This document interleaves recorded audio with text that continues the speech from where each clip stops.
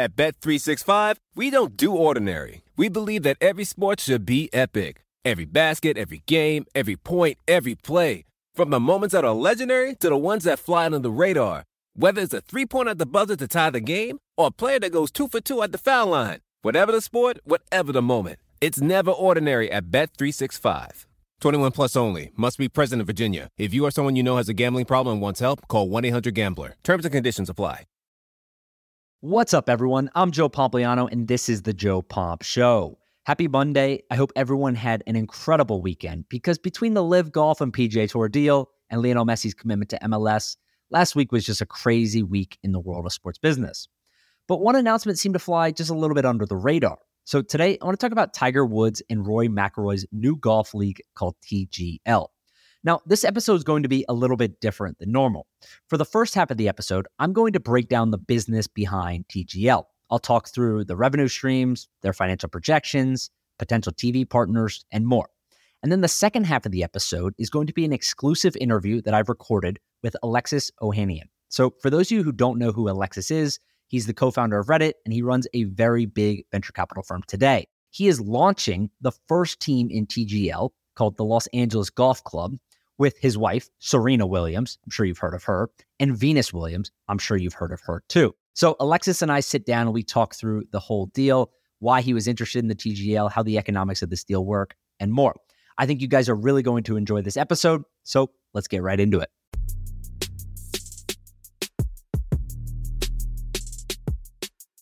All right, I think the most logical place to start with this episode is just explaining what the hell TGL is. Now, maybe some of you have seen TGL, maybe you've seen Tomorrow Sports, maybe you've seen Tiger Woods, Rory McIlroy, Mike McCarley's name thrown around. But I'm going to break it all down in very, very simple terms for you. So there's this company, Tomorrow Sports. It's been started by 3 people. Tiger Woods is obviously one of them. Rory McIlroy is another. You guys know who they are, 2 of the best golfers in the world and certainly in the history of golf. And the third person is a former NBC sports executive named Mike McCarley. So they started this company called Tomorrow Sports. And underneath that business, they're launching a league called TGL. Now, the easiest way to think about TGL is it's golf, but it's different than anything we've really ever seen when you think about professional golf. So they're calling it a tech-based golf league. There's going to be like an indoor component to it. Obviously, it's in an arena, and there's a team component to it as well. Again, it's unlike anything we've ever seen, but it's really a hybrid between live golf action and virtual golf, with teams competing against each other in an indoor arena. So let me explain just in really simple kind of bullet point terms. There's going to be 6 teams in the league. Each of those 6 teams is going to have 3 PGA Tour players on the team. These golfers are going to start by teeing it up long distance shots. So they're going to hit driver, right, into what essentially is a simulator bay, right? So anyone who's ever hit into a simulator knows what a golf simulator looks like. It's in the arena, but instead of being like your traditional bay, it's going to be the size of an IMAX screen. So it's going to be this thing that's just huge against the wall. They're going to hit driver, long distance shots into it.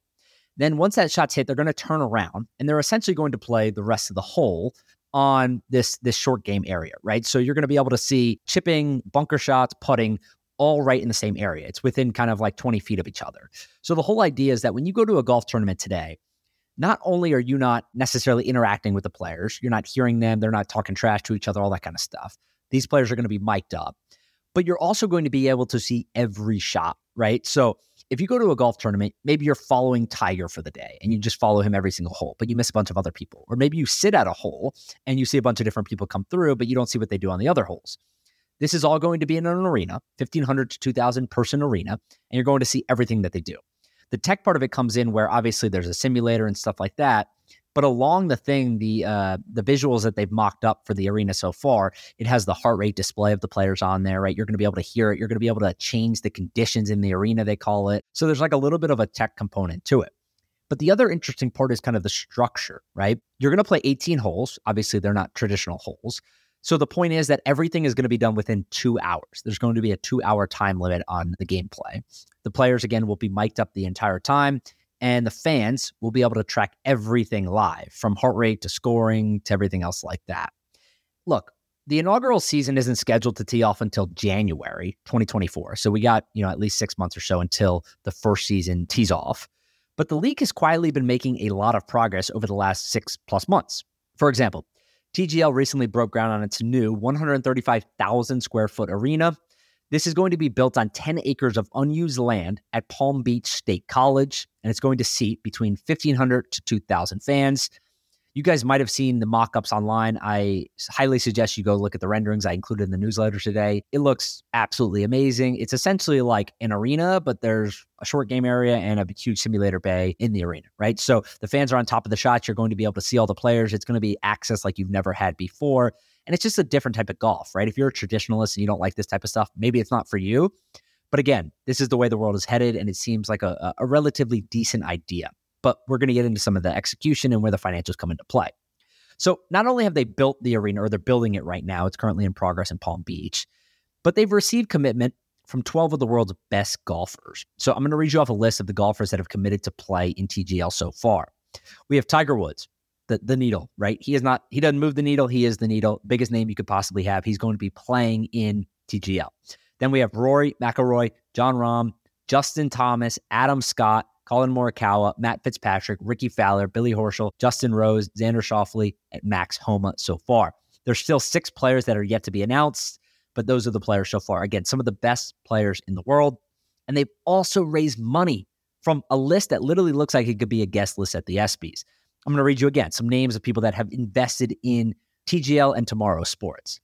Josh Allen, Bills quarterback. Stephen Curry, Shohei Ohtani, Gareth Bale, Arthur Blank, David Blitzer, John Henry, Shaquille O'Neal, Dwayne Wade, Kevin Durant, Lewis Hamilton, Tony Romo, Justin Timberlake, Sidney Crosby, Justin Bieber, DJ Khaled, Macklemore, Jake Owen, Darius Rucker, Alex Morgan, and the list goes on and on and on. Literally, some of the most famous people in the world that you can possibly think of have invested in Tomorrow Sports or the TGL directly. Again, they've raised a bunch of money, so it's not shocking to see that they've taken the celebrity route. They don't necessarily need money from traditional venture capital firms.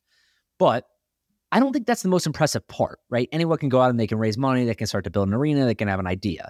But I think what's happened so far is that in the face of everything going on in the golf world, the one thing that TGL has done really well is they've intelligently aligned incentives to build golf's first ever social first sports league. And I'll explain, right? So first off, let's talk about the cap table, TGL specifically, not Tomorrow Sports, but TGL. So Tomorrow Sports, the company that's owned by Tiger Woods and Rory McIlroy, is going to own 54% of the league. So again, Tomorrow Sports owns 54% of TGL, the league. The PGA Tour then is going to own 18%. The franchise owners, so the people that own the teams, are going to own 18%. And the players that compete in the league every single week are going to own 10%. So again, Tomorrow Sports owns 54% of the league. PGA Tour owns 18% of the league. Franchise owners own 18% of the league, and the player pool is 10% of the league. So the teams, they're going to be given a geographical affiliation, even though the matches are all going to be taking place at one arena in Palm Beach, Florida. The funny part about this is you can tell that Tiger and Rory are picking people that live near Palm Beach. Golf, from a PGA perspective, is most of the guys live in Florida or Arizona. So you can find people that live in Florida, but it's funny because, it's like, hey, come here on Monday nights and play a little bit of golf. We'll give you some equity in the league and you'll make some money. Not a bad deal. But these teams are going to make money essentially how other sports teams make money today. There's going to be national media rights. We'll get to that. Sponsorships, merchandise, ticket sales, etc. And TGL's executive team sent out a presentation that Sportico actually got a hold of a few months ago. And essentially what it says is that they expect the teams to break even on year one and start making money after that. In year one, they expect the national revenue distribution, so the money that's sent down from the parent company to the individual teams. Think of this as the NFL, right? The NFL does the media deals nationally, then they send money directly to the teams. Same thing's going to be happening here. They expect that distribution to be $2.4 million in year one. They then expect that to grow to $7.6 million over the next decade. So in 2033, they expect it to go from $2.4 million today to $7.6 million by then. And then they also expect that the TGL teams will be earning even more than that, $13.3 million in additional revenue by then too. So again, they're going to have revenue sharing, sponsorships, merchandise, ticket sales, events, team media opportunities, and stuff like that. They project, if you look at it on a compounded annual growth rate over the next 10 years, they think that the national share of revenue will go up by 12.2% a year. And then they also think that the team-specific revenue projections, in year one, they'll make $4.4 million, and it'll go up to $13.3 million by 2033, again, compounding at a 12% growth rate right there. look, aligning incentives is one thing. You have the teams, the PGA Tour, the players, all of them are going to have equity. They're going to be in this together, and they're going to want the valuation to increase because, of course, they'll make a lot of money. But the setup of the actual event is just as important. First off, it's going to be 15 events plus a couple playoff rounds. So call it 17 events from January to April next year. It's going to be on Monday nights, which I think is very, very, very important because, one, people are already accustomed in the United States to watching Monday Night Football. People know Monday nights you can watch sports. But football season is going to be over by that point. So the only thing they're going to be competing with on a large scale is the NBA and NHL regular season games. So genius. Monday night, not only is it genius because you're only competing with the NBA and NHL regular season, but Monday night primetime is important because golf is never on in primetime. If you think about golf, when is it? You're watching golf on the weekend, Saturday, Sunday during the day. Maybe it bleeds in a little bit to the afternoon, whatever it is, or early evening on the weekends, and you see the final round. But it's never primetime. So this is going to be Monday nights. Everything's jammed in 2 hours right in the same arena. No competition from a sports perspective. And I think they're going to be really successful for a couple of reasons, and I'll explain it to you. One, look, there's a lot going on right now between the PGA Tour, the DP World Tour, Live Golf, everything going on with the structure, the deal, whatever you think of it. TGL is something that's technically separate, right? The PGA Tour owns a little piece of it, but it's a whole different thing. It's team golf, but it's indoors. It's not even on a real course. It's a simulator. It's like a short game area. There's going to be a crowd. Again, it's completely different to what we typically know as golf. But first off, premium live sports rights are in high demand. The only thing that's really on the market right now are the NBA rights from a large scale perspective. There's a bunch of smaller things, and the TGL is not large. But my point is simple, that one, you have Tiger Woods. Every media partner in the world wants a piece of Tiger Woods, whether he's hurt, healthy, it doesn't matter. He's towards the end of his career. It's something new. He's a co-owner in the business. Not only do you have him, though, but you have a bunch of other names. Again, 12 of the best golfers in the world are going to be in the same arena. And also, what have we seen? This mic'd up style of content has become really popular. If you just look at the match, I think the match has done 7 different iterations of that thing so far. You guys know what the match is. It's the first one was Tiger versus Phil one-on-one. They've now done it with football players. Tom Brady's been involved. Mahomes has been involved. Josh Allen's been involved. So it's become a really big thing. It is continuing every single year. They're doing another one 7 times now. And really what it is it's because it's mic'd up. People want to hear people talk crap to each other. They want to hear them betting on holes. They want to hear the jokes, stuff like that. So I think that was a big piece of this too. And then if you look at the TV partners, there's rumors flying around that basically every TV partner you can possibly imagine has already called them about a deal. And it's pretty simple. One, because it's probably not going to cost you all that much money in the first year or two to give them an effort and give them a try and see how it goes. But also, golf has a bunch of different TV partners already. So TGL probably went to them first. And my guess is that NBC is probably going to end up winning the deal here because not only do they already have the rights, but that's where McIlroy is from. So he has good connections there. He knows the people in the business. He's probably going to get a deal done with NBC or at least give them a chance to put up the best offer and see what happens from there. Now, the other thing I think about this is that the structure is really important because, like I said, you're condensed into 2 hours, but the traditional golf tournament is not a social experience. You're with a friend, you're with family, whatever it is. But you're not hearing the players. You don't hear them communicate with each other. You don't see all the shots. You're not tracking things from a data perspective. It's sort of difficult to watch on TV, right? And understand exactly kind of where other people are and how the day's going and stuff like that. Catch every shot, whatever it is. Usually they're just following featured groups or whatever. So this is in an arena. It's going to be loud. You're going to see every single shot that there is. You're going to hear the players mic'd up. And it's the first time in history, if you really think about it, that every single golf shot is going to be right in front of you. That normally does not happen. It's not a thing. So I think there's a bunch of different things that are positives that we'll talk about here. But ultimately, the big thing that they're going to have to figure out is the finances of this, right? How much money can they make? I think day one, they're going to make money on TV rights. That's kind of a no-brainer. And you guys know this by now. That's how all these leagues make money. I was at the PLL game this past weekend. We were talking through a bunch of different things, sponsors, all this stuff. But at the end of the day, what you need is people need to be watching these games. And that's why the PLL has grown so much over the last few years is because they're setting new records every single year. Outdoor lacrosse record, every single time. And the smartest thing that they did was get on ESPN, right? Because now you have the distribution with ABC, with ESPN and so forth. You're in the app, you're on First Take, you're on Get Up, you're all these things. So I think for the league to succeed, you need the distribution. Good product, no distribution, doesn't work. Good distribution, bad product, doesn't work. You need both of them to really, truly be successful. So I think that's a big piece of it. The second thing that I would say on this is that Tiger looks and feels fully bought in. Obviously, he's got a bunch of different injuries and things that he's dealing with, but if he's able to come back healthy and literally all he's doing is hitting shots off a simulator and then short game area. It's not walking the golf course. It's not dealing with elevation like he's had to deal in the past, walking courses.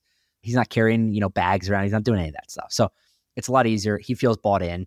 And I think they're probably going to be successful also because they'll be able to sell sponsorships. Ticket revenue is going to be what we'll call like an insignificant part of the business. If 1,500 to 2,000 people are going to each event, it's relatively small, right? There's high school football games that get way more people than that. So we'll call that like a nothing burger. But TV rights, sponsorship, merchandise, those are probably like the three big things. I also think they'll be able to sign probably a pretty big deal with a wagering company, FanDuel, DraftKings, whoever it ends up being, because they've been very clear that betting is a huge part of the golf business today. We all know stories of Phil. We know stories about, different golfers betting on the golf course and stuff like that. So I think they'll probably be able to go sign a big deal like that. My only thing is like, is this something that real golf fans want, right? And I think what we're going to find out is that it's probably built for social media as attention spans continue to shrink. You can tune into one thing 2 hours a week. You can see the best players in the world, hit shots, joke around with each other, bet on things. There's going to be a good atmosphere. I'm sure there's a bunch of different things that they're cooking up too.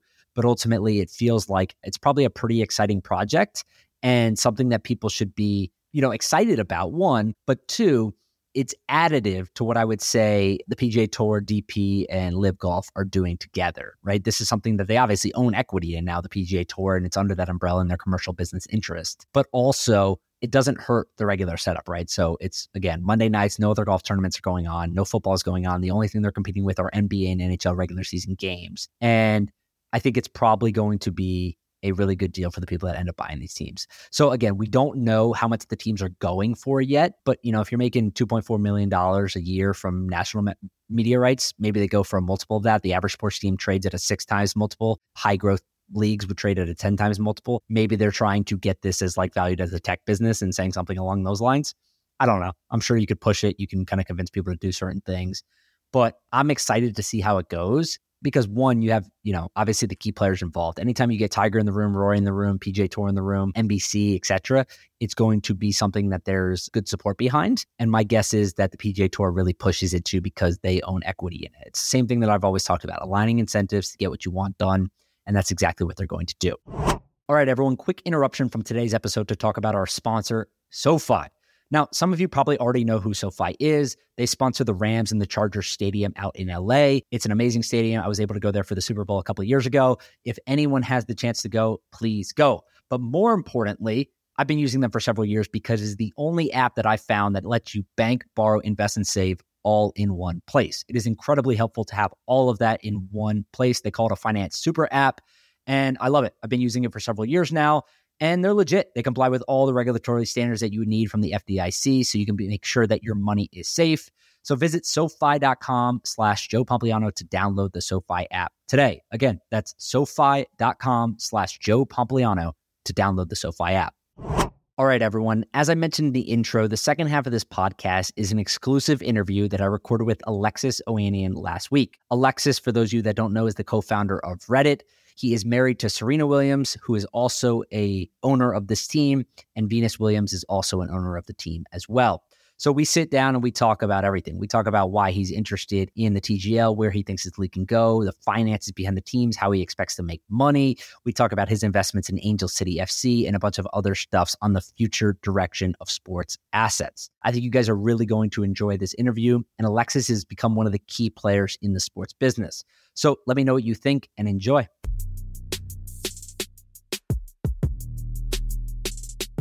All right, Alexis, thank you so much for doing this. I appreciate you coming on today.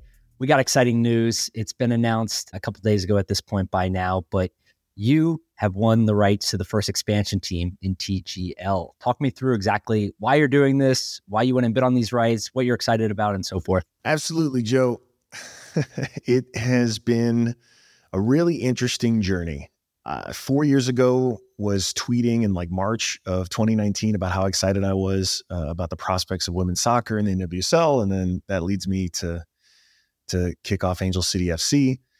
Now with this, which, by the way, for people that don't know, is probably one of the most successful early stage startup sports franchises, teams, whatever you want to call it, that we've ever seen. Yeah, it's been a good start. I don't know how much revenue they're doing now, but I know it's a lot. They're selling out, the stadium every other week, it seems. They were named the Sports Team of the Year by Sports Business Journal. So things right. seem to be going well, to say the least. Yeah, I think I saw some trend lines in early 19 that got me excited about starting a women's football club. And in here, I was not a women's soccer fan back then. I was not a golf fan a year ago. And things started bubbling up. I started noticing more and more people in my feed just having fun at driving ranges. I started seeing in my own life, actually, my daughter, Olympia, really take to mini golf, and she's really taken a liking to the sport. And so it just kept popping up in more places in my life. And then as soon as I saw the announcement of TGL, I thought, oh, wow, now this is a league I need to be a part of, because here is a sport that has tremendous global appeal. Here is a sport that has, some amazing iconic athletes, and, Full Swing was just getting underway. My buddy Chad Mumm, incidentally, is the EP of that show, and I'd done some work with him 10 years ago. And I didn't know the show was going to be a success, but I had a hunch, obviously, given Drive to Survive. But you started seeing all these cultural moments, and it's like, okay, well, more and more people are getting to know more and more of these players as humans. And that's the heart of storytelling around sports, is the individual athletes. And I'm seeing my daughter swinging those clubs, and I'm like, this is cool. I'm paying more attention to it. I'm seeing it more and more places. But the prospect of TGL was very simple. It was like, okay, let's take a 2-hour, pretty typical sports window, put the best players out there, and create a format that is exhilarating and exciting and modern and tech-enabled, and give fans something that is really, really potent, like a really high ROI for just a few hours. And once I heard the format, I just fell out of my chair, and I said, all right, I got to be a part of this. And obviously we bid, and I feel very fortunate to have won the rights to the LA franchise. And we got a lot of work to do now to actually build this thing, but I feel very grateful. And, I guess you could call this, I'm technically on my baby moon right now. So this was kind of a push present too for my wife, Serena. And Olympia is also a part owner, just like with Angel City. And then we also brought in my sister-in-law, Venus. So, some great LA roots. Little known fact, I don't know how little known it is, but Serena and Venus did play quite a bit of golf when they were younger. Their folks wanted them in a bunch of different sports early on, and golf was one of them. And yes, Serena and I have started taking lessons together. Yes, she is much better than me. No, I'm not dealing with it well, but so it goes. Is Olympia the youngest sports team owner in the world? Yes. And she has to be, right? And now she's the youngest 2-team owner as well. In the world. Yeah, so, even better. If it's going so well with the first, why not two? Admittedly, she has no idea. Oh, yeah. Just to be clear, she has no concept of this whatsoever. All right. So talk me through, you mentioned a little bit about kind of the format and why that got you excited. Is this a theme that you've seen across sports, right? So like the way I look at it is, if you look at baseball specifically, America's pastime, one of the oldest sports in the world. I ain't got time for that, Joe. It has seen a huge decline, right? Because of the time, because of the players are going around, they're fixing their batting gloves, their shin guards, they're taking their damn time. They've obviously changed some of the rules to try to entice people to get back into the sport. Smart. One of the interesting things that got me excited about TGL when I first saw it was that 2-hour time limit, one. But two, you're almost taking like the trash talk that I guess has made like the match so successful. And you're putting it into something where like the players are competing against each other in like a real format where people are there, the environment is there. You're like courtside at an NBA game, but you're watching golfers, right? Joe, nailed it. Dude, this is, and let's be real. I approach this. Yes, I grew up as a sports fan. The only sport that mattered in my household growing up was the NFL. That was the sport I played. That was the sport I thought I was going to play professionally when I grew up. And I was pretty oblivious to everything else. It's well known. I was very oblivious to tennis. I've learned, as I've said, I was oblivious to women's soccer, I was oblivious to golf. But I am a sports fan who can approach these things from first principles. And so I'm asking myself, well, why is someone going to care about this? So you already touched on the personal stories, right? We're using social media, we're using storytelling like Full Swing. There are more ways than ever to make people get to know and care about the individuals doing this amazing work. Then I think about this device, right? I'm holding up my phone. This is where those stories ultimately get consumed. You know this as well as anyone, right? Your Twitter feed was an auto subscribe the moment you announced this, because if you were interested in business and sports, it was like, oh, this is for me. Click subscribe. I'm a follower now. How we tell these stories of sports here matters so much more to me, frankly, than how they get told when the match is actually on.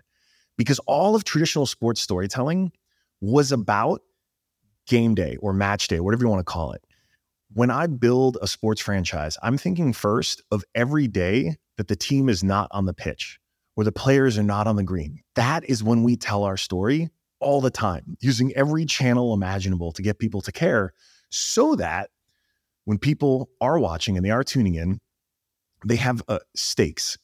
And then to your point, what TGL realized was, okay, let's create an environment. Let's mic these guys up. Let's create a really potent sort of game dynamic. So it's 3-on-3, right? There's not a lot of dead time of walking around all over a beautiful golf course for hours on end. It is high value content where, you know, you're going to tune in, you're going to get gravy, right? And what I learned once I started asking these questions, you know, things like the Ryder Cup are something these guys actually really look forward to, because it's the first time they get to play for a team. It's the first time they actually feel tight in a very different and really enticing way, because they don't want to let their teammates down. And for solo athletes, this was, I had no concept of this, right? I do personally love team sports. They never get the chance to have those stakes and that camaraderie in the same way.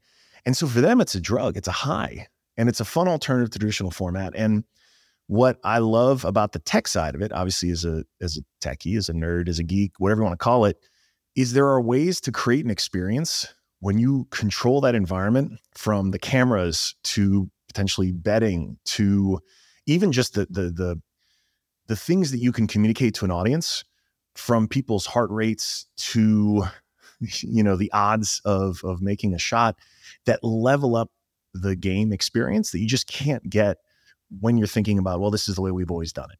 Yeah. And to be able to look at all these things from first principles was just exciting as hell, because I know it can be more entertaining. And then the last thing in my rant is, dude, like, what appealed so much to me was that you have something that is so popular and yet still so foreign to a lot of people. Everyone understands golf. Like, it's the great thing, right? It's a dead simple sport. The same reason I loved football or soccer was all you could teach a 5-year-old, kick that ball into the goal, you get a point. Put that little white ball into the hole in fewer swings than the other person and you win, right? It's such an effortlessly simple sport to explain to even a child, but obviously incredibly complicated, incredibly hard. And then you start to bring the emotion of a packed arena into these spaces that, like, you know, one of the first, this is embarrassing because I've been on Tiger's foundation board for quite a few years now. And I think I'm there because they know I'm like the techie, but I'm the only person who has just never played golf before, not really aware of any of it. So I've consumed all of this now over the years as a very willing student.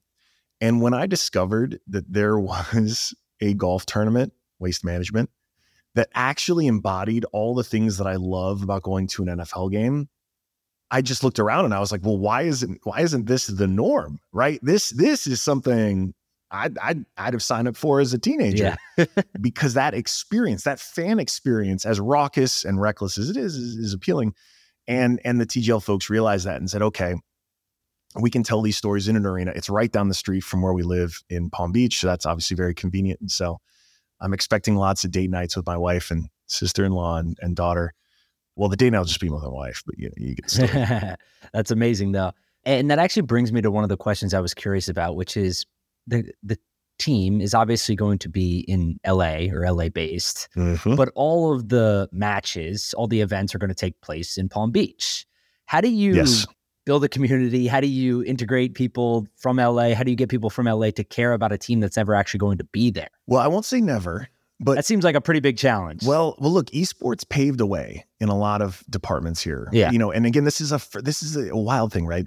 The reason we associate teams with geographies is because when these teams were started, you didn't have, you know, even for some of these teams, right, the cost of getting on a plane even was prohibitively expensive when the team started, right? But there wasn't internet, there wasn't mass media. You needed to have a reason to get people to show up in the seats, and it was because of that local camaraderie, right? It was like, oh, you love that local team. This is exactly what.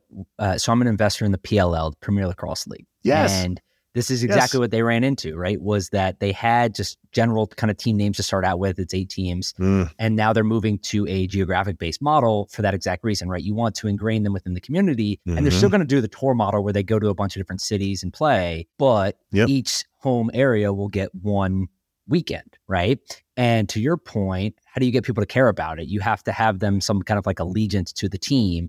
And it feels like that's probably a good relationship for you guys to build a foundation on. Yes. And then it comes to the how. And you bring up a great point. Yeah. One of the things that we did get really right with Angel City was we created a program where 10% of these brand dollars were reinvested in the local community. So when DoorDash is a front of kit sponsor, they're literally feeding people of need in Los Angeles because a portion, 10% of that commitment, is actually getting donated right to local nonprofits. We're learning and adapting from that same model. So, for us, LA Golf Club stands for a club, a team that wants to show that golf is actually for everyone. And the way we will live those values is to help create more access for more Angelinos to the sport of golf. And there are nonprofits already doing this work. We have a ton of partners lined up that we're excited to work with on this. And to really say, like, look, again, from first principles, it's like you see these teams that have been around for 100 years that try so hard to convince their fan base that they're investing in the community, right? We see the ads, we see the promotions, so that because they know that's a thing that is important to show the community that they actually care and are invested in it. All we're doing is starting the team that way and saying from day one, we're making this financial commitment. And it turns out brand partners love that because the reason they want to be, the logo on the kit, the reason they want to be a partner is because they want people to see that they're actually investing into these communities that we're speaking to. So, it's worked out nicely for Angel City. I think golf creates just it's very appetizing as much as Tiger did and has done to show and will continue to do to show the sport of golf is really for everyone. For a lot of people, they look at the sport and think it is prohibitively expensive to get into because it is. They think it may not be for them, but so much of what we're about is really proving that through. And obviously having Serena and Vitas involved from jump is a great commitment to that. It's something that they've built their entire careers around. And I get excited about the prospect of taking something that people think of as being really not for them and showing them that, as a matter of fact, it is. Sims are one of those great things, actually, technologically, that's making it much more accessible. Even the normalization of driving ranges as a social event, a place to crack a few beers and swing some, it's fun. It's special. What I was just thinking too is I came across this stat the other day. I was writing about Topgolf, right? And their growth and all that stuff, right? Tremendous business, very similar to kind of the concept that you're talking about of where it's like more so for the casual fan, right? Obviously the diehard golfers still love it, but the people who don't play a lot can be interested in it and take their friends and family. On their last earnings report, they had a stat in there that I thought was fascinating. And it was this past year was the first time in history that the number of off-course golfers passed the number of on-course golfers, right? I believe it. So more people now are playing at Topgolf or going to driving ranges or doing putt-putt or whatever it is than actually playing on a golf course, which is fascinating because the sport of golf has seen a tremendous jump really since COVID, but even a couple of years before that, it was starting. And then everything that's happened over the last few years and even the last week, I think has been a catalyst to that growth too. And it feels like kind of like the perfect time for you guys to be launching something like this. My guess is that some people can't really look at it from a different view because it doesn't really look like traditional golf, right? Like it's a little bit different. It's inside, whatever you want to say. Mm-hmm. But it feels like you make your money on this in a very similar capacity as you would any other sports league, right? There's going to be media rights. There's going to be sponsorships. There's going to be ticket sales. There's going to be sports betting, right? Yeah. You're pointing at your merch right now, which is a good point, right? Because all of those same revenue streams still apply. And I'm curious, like, I've obviously never started a team. You're on your second one now, maybe more. What's the checklist? Like, how does this work? What do you do? Is it like, let's get a name, let's get a website, let's get some merch. Like, how does that even work? Look, you're checking all the boxes. I mean, the way this really started was as uninspiring as it is, a PowerPoint presentation, which was our pitch to the league around why we deserve to win the LA franchise. And LA Golf Club it's a kind of placeholder right now. And I was very happy we were able to get lagc.com. It's a very, very good 4-letter placeholder. It starts with that. And then obviously you got the capital. And then once we won, we started putting into place, all right, well, who's going to be our team president? I don't think we've technically announced them yet. Well, I can't tell you, but I've worked with them for quite some time. You guys haven't revealed the fee, right? Either, right? No, not allowed to talk about that. Okay. I'm not trying to trick you, I promise. I just wanted to make sure. Nice try, Joe. But no, have not yet. Okay. And then really at the end of the day, I mean, that's at the heart of it, right? And then, once we won, it's like, okay, now we're starting to set the table for things like this launch, getting the initial website up. Yes, obviously as the guy who created Reddit, we're going to have a really compelling app experience as well, which is fun because that's a blank canvas. That was something traditional leagues have very formal rules and the way it's always been done. And the great advantage to having a brand new league like the TGL is that they're actually saying, Alexis, like, we want you in the meetings, like help us figure out our digital strategy, help us figure out how to build product. If you've used the app of your favorite sports team, its chances are, not even chances are, it is guaranteed to be one of like 2 companies that's just this white labeled experience, which is, let's just say, not a first-rate app. So we get to do things, again, from first principles and building alongside a league that's really tech forward and thinking about it. And so having that also opens up more channels for monetization and revenue and actually just a better fan experience, which at the end of the day, like that's really what matters most. And to your point, right, you start forecasting, all right, well, brand partners, merch, obviously a content deal, the TV rights, that's one the league is taking on. But from that standpoint, as modern a league as it is, there's a lot of pretty straightforward sports business model type stuff. But I get really excited for the new frontier, right? Even just being able to think about what the fan app experience is like. That may not get many people excited. That probably gets very few traditional sports owners excited. But for me, remember, this is where our fans will experience our team more often than anywhere else. And one of my favorite anecdotes, I don't know if it's public, but that's fine. I don't think they'd mind. You can say. Wrexham has done an amazing job. Rob and Ryan, so much credit to them. They've been around just as long as Angel City has. They have an amazing storytelling process. They have 2 humans who run that. They have a photographer and someone who runs their social, right? It is lean and mean like any traditional first-class startup should be, tech startup should be. And they do storytelling in this way because they know it's about real time. It's about connecting with fans on a much more intimate level than just top down here. We're just sending you content. And you understand this, right? Anyone who's been a digital creator in this very modern era of social knows this in their bones. Traditionally, most teams just don't, though, because they've been built in a previous era. And so I'm hyped because, like, at the end of the day, the clips of TGL that are going to go viral are going to be these moments that you would normally never have seen happen. Maybe outside of a Ryder Cup where the just exact right thing happens at the right time. But like, we're creating an environment that is way more condensed with action, creating an environment where the players are, mic'd up, gabbing with each other. If you dig around on YouTube, you could find some clips of me at Redskins games back in the day, like just going off. So who knows? I might be chirping a little bit from the owner's box. Those clips of those moments and the crowd going wild and all this, and this energy that's going to feel very different. It is not traditional golf, but obviously it's still, partnered with the very best golfers in the world.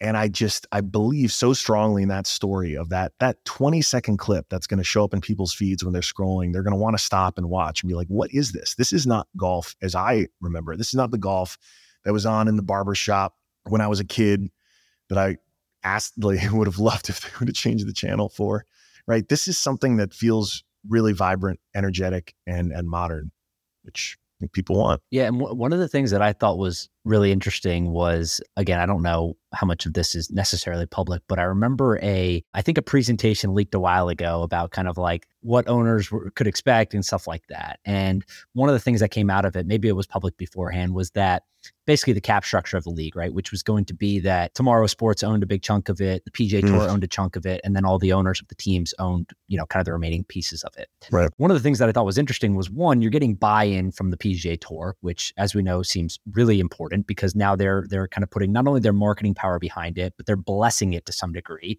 You guys are going to be on primetime television, yes, which is not traditional for golf, right? If you think about golf, it's during the day on a Saturday or Sunday. So that seems like a big win there. And then third, which I thought was really impressive too, was I think there's 6 or 7 of the top 10 players in the world committed to play in this thing, which is like, you couldn't ask for better talent. Yeah. Yeah. I mean, it does feel like a bit of a stacked deck. And I mean, that's part of what made it such a compelling investment. And you look at all that, and what's also important, and I think this is also public. Yeah, I'm pretty sure it is. All of those players who are involved have a stake in the league.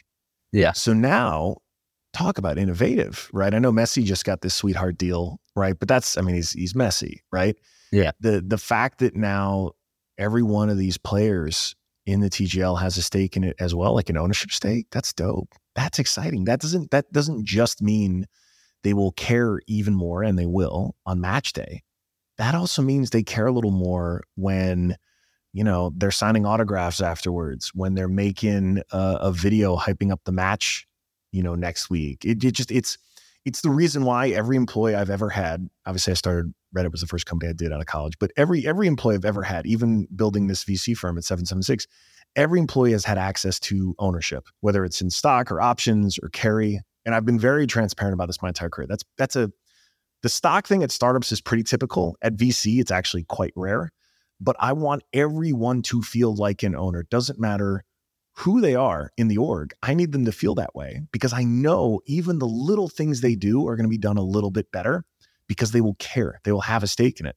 So again, looking at it from first principles, that to me looks obvious. Of course, you'd want all the athletes in the TGL to have an ownership stake. However, in traditional sports, as we know, that's not a thing. Yeah. So I'm excited to see what happens now with that unlock. And I thought it was great foresight on the league's part to do it. Yeah, I love that. A couple more questions. I want to talk a little bit about kind of just your investment process in general, right? When it comes to sports specifically, but also just like kind of how you look at these things and how you break them down. And again, from first principles, like what makes this opportunity valuable also, but more kind of generalized, what gets you excited about sports today and in the future? Joe, I'm getting more bullish with every quarter. And if you had asked me before this AI boom of late, I'd have told you, look, I've seen maybe somewhat responsible for the future when it comes to social media. User-generated content is going to fight and claw its way to more and more attention versus traditional top-down entertainment with every passing second. Everyone will continue to get better at it. There'll continue to be more of it. Yeah. And every other form of top-down entertainment has fierce competition from UGC, except for sports. Because there are stakes. Because if I don't tune in now, I'm going to miss it, especially if I'm betting on it. But even if I'm not, there are still real stakes to watching that live thing. And then when I watch something on social, if I watch the user-generated content, if I watch the kid at home reproducing Tiger's shot, it doesn't make Tiger's shot less valuable. It makes it more valuable. Whereas if I see someone who's making me laugh in my feed, I actually kind of don't know if I need to watch that Netflix special as much as it is an interesting competitor for attention because everything is complementary in sport in a way that it just isn't for all these other top-down forms of entertainment. So that's just going to continue. That will only continue. Now, AI boom. I wouldn't have said this 6 months ago, but now it is undeniable that we're going to have more and more content created than ever that will be perfectly tailored for what you want. In 5 years and 10 years, you're going to watch Iron Man again, and you, Joe, are going to be the star of it. I don't know. You'll superimpose your face, and it'll have maybe it'll have a different ending every time you watch it. Or maybe, the feed of content you're consuming is just so perfectly curated for you and your feelings and exactly what you want to do, that I actually think as this verges towards borderline dystopian, the pendulum needs to swing over here for us as a species. And in a world where everything can be algorithmically optimized for what you want and need, we will crave the things we cannot control, the few things that remind us of what it means to be human. And again, I come back to sports. Yes, we're talking about adults playing kid games, but that's why it's so special. It's because at some point we could imagine ourselves doing these things, but nowhere near as well as the ones who are doing it professionally. So I've only gotten more bullish on sport in the last 6 months because I really believe this. And I think, again, to avoid that dystopian future, I think we as humans are going to need even more things for us to cry about, for us to scream about, for us to get excited about, that feel like human, that feel real. And so whether it's investing in and owning franchises, whether it is investing in sort of sports tech infrastructure, this stuff gets me excited. And if you follow me on Twitter in the last 4 years, you've seen me talking about it. And it started with women's sports because that was so obviously undervalued, but it keeps snowballing, and I'm incredibly bullish. Obviously, we know who my wife is. It is purely coincidental, but it doesn't hurt, obviously, because I think there is something about what it taps into. You can even look to the increasing balkanization in our world and the increasing tribalism in our world.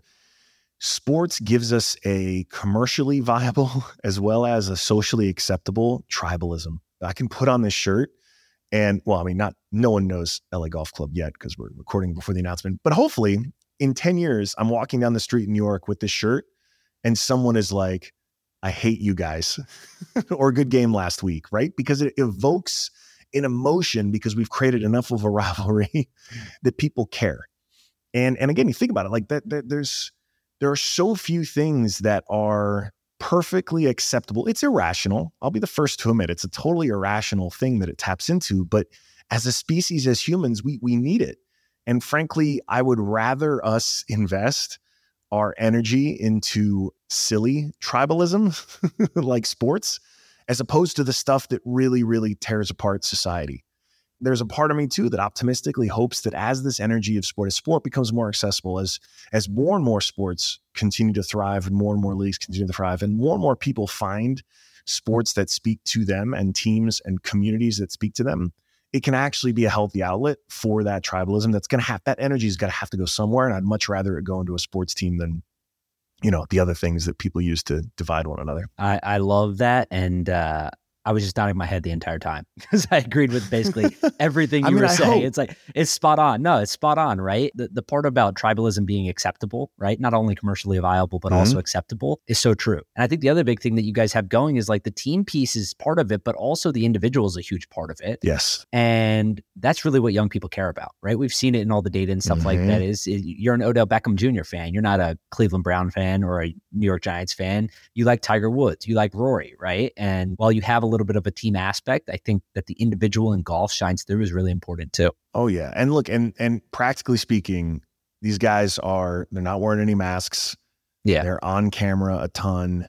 And thanks to Full Swing, right? We've just started to break through culturally with these guys being more comfortable sharing themselves, talking about that. Yeah. It's funny because this is where I go off. Like the women of college sports are so much better at this. And the NIL deals are starting to shed light on this. Yeah. But women are already disproportionately better at creating social content than men, right? They're more engaged. They create more content. They're in the memes. They're doing the dances. They're way better content producers. Women athletes knew growing up their entire lives, if they were going to be a pro athlete, no one was going to give them a handout. They had to be their own creative director. They had to be their own marketer. They had to be their own storyteller. And they've just walked all over the dudes. If you look at college sports, the women so outperform from follower counts, everything else. So I have to give a shout out to the women athletes. That's going to be a secret weapon for women's sports over the next decade. And then what's funny is now we have these amazing men on the tour who are going to be part of TGL, who actually we're going to be taking lessons from the playbook of college women athletes to try to help them tell their story better. I don't know if I can convince them to, do all the TikTok dances necessarily, but try to help them tell their story better. Because to your point, yes, people follow the individuals. And this is a weirdly, my dad was really uncomfortable when I told him this, because I think generationally, our parents were so locked into the idea of teams and players. This was obviously, so yeah, I could speak to the NFL pretty well.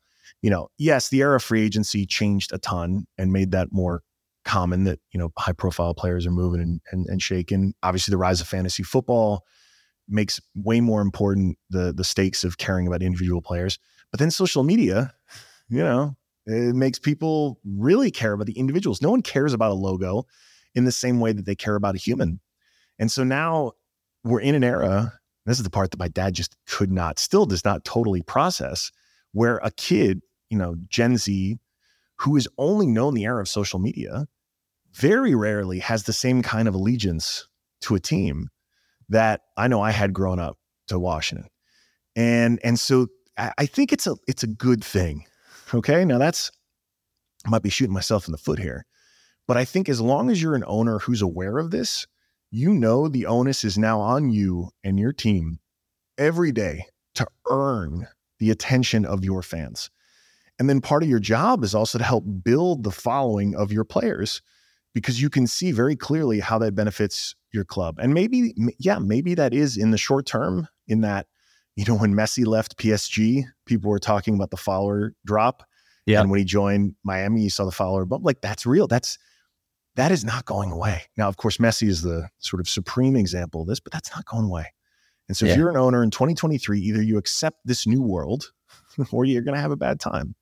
And I do think the end result is going to mean a better fan experience, and certainly better for the players who are doing all the hard work anyway. So I'm all for it. I think it's a good thing. I love it. Last question. Sure. Do you have your celebration planned out if you win the championship year one? I'm gonna have to defer that one. Gosh, I figure you're already thinking about it. I'm going to tell you something, Joe. So we do have a fun little bonus for our president when they win the first championship. Fun little tidbit to give you an idea of how we think, at least as a family. When Serena won the 23rd Grand Slam, the one in Australia when she was pregnant with Olympia, literally that night, there was a small little gathering for the sort of the extended team, right? Hitting partners, family coach, all that stuff. And then, she was also pregnant, but like, I had a sip, and then we went upstairs, and we just hung out. We just talked. I feel like we even read about the Sermon on the Mount. It was very not champagne and goggles type of night. Yeah. But you know what? I think we're going to have a good time. Yeah. The first time the LA Golf Club wins a title. So I'll get back to you on the plans. I love that. That's awesome. Everyone does their own thing, There's a fun fact for you. It's just wild. I think what I really, really hope for, though, is the part that connected with me was, and this was the other thing that got me really fired up about golf. There's an amazing quote. There's a clip rather of Tiger Woods talking about when he was a teenager, not being allowed into the clubhouse of a country club. And in this quote, it's in a speech. You got to run the clip after this, because I'm going to butcher it. But they told him he's not allowed inside because he's black, and he's like, you can't come inside. So he said he only had two questions. It was, what was the course record, and where do I tee off? And and he says it. I'm butchering it. You got to run the clip. Like, he says it in the way that only Tiger could, and it's just like, fuck yes. And it's such that clip gasses me up all the time. And I think it's such a privilege to be able to say, okay, here is this sport that still, I think so many people feel like isn't for them. And if we can have a chance to actually show a whole nother generation, no, it is for you. This can be a thing that if you love it, great. You can be great at it. We're going to find ways to create access, certainly for Angelinos and hopefully more broadly. I feel like, look, I'm in legacy building mode at this point. I want to do stuff that my little girl, and we'll see with the other kid, I want them to be super proud of what Papa did and what he left behind. And so I think of that Tiger quote often, and I do think TGL can be a path to really show like, this isn't the sport you thought it was. And it comes at a great time when technology makes it more accessible, and we just got to do the work. But that's awesome.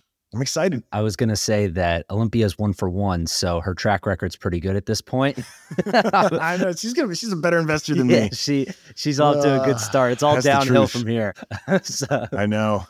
That's amazing. Well, Alexis, thank you so much for doing this. I'm rooting for you guys. It's going to be really fun to watch. Nice the show. League this coming. It's January, right? Start of next year. Yeah, I think the season will technically start Feb.